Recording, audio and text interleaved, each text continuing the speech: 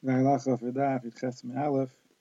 We learned today in the Gemara and Brayso three things they said about Tzipor a koivran tzaddik, someone who buries them, he's considered a tzaddik. Sarfan, chassid, if somebody burns them, he's a chassid. Zark on Rasha, but if somebody throws them on the ground, he's a Rasha. In other words, to get rid of them in the best possible way is a maila. So therefore, somebody who buries them, he's a tzaddik because they're buried. And it's unlikely they'll ever be exposed, but it's possible they'll be exposed. When somebody burns them, they're completely gone, and therefore that's a chassid.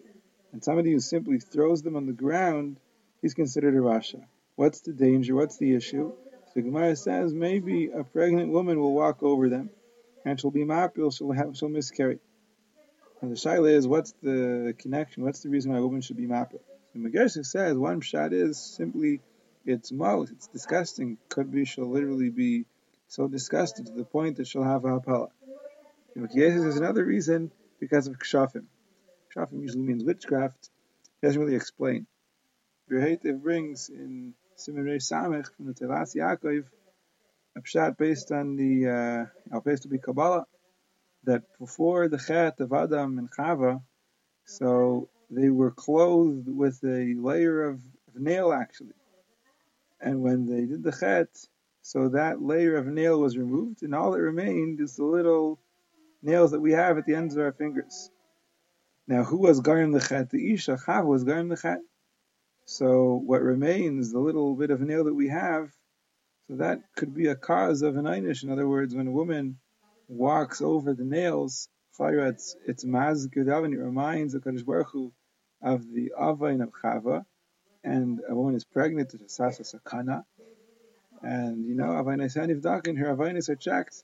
So therefore, it's not a good idea for a woman to walk over nails. It might be maskir some oven that she has, and therefore the din might be isha. So therefore, we don't throw them on the ground. The Gemara says that in the Beis Medrash, it's okay to throw them on the floor of the Beis Medrash. Why? Because in the Beis Medrash, so nashim are not to be found. That's not an issue. And even if they ever get swept out, Kevin to Ishtani, once they change places, they change places. So first of all, we have a heter of like the Beis Medrash. There's a similar heter the Mishnah Berurah brings there in Siman Reish Samech in the Beis Merchatz, the mikvah. People are not careful with their nails in the mikvah because again, no women are going to be coming into the men's mikvah, and therefore it's not considered a sakana. And the other heter is Kevin to Ishtani, that if they get moved away, that's all right. Now, Mishnah Berurah brings a machlokes. What happens if the nails fall on the ground? So the eitzel achar is to sweep them. So the Mishnah Berurah first brings from the Prisha that if they fall and you're not sure exactly where, just take a broom and sweep, and they'll move from one place to the next, and that's right. The Rabbi says no, it could be it's not enough. In the Gemara, it only said Kevin to Ishtani when they were actually swept out of the room. So it could be you have to sweep them out of the room, from one room into the other room. And today a lot of people have the minhag to throw their nails into the drain, down the toilet, or something like that. So the Kaf HaChaim brings this from Rechaim Pelagi, but it's not so clear if that's considered the equivalent of burning them or not. But most Achainim seem to say that it's not considered burning, it's considered the equivalent to burying them. So again, the best thing to do, L'maisa, is burning them.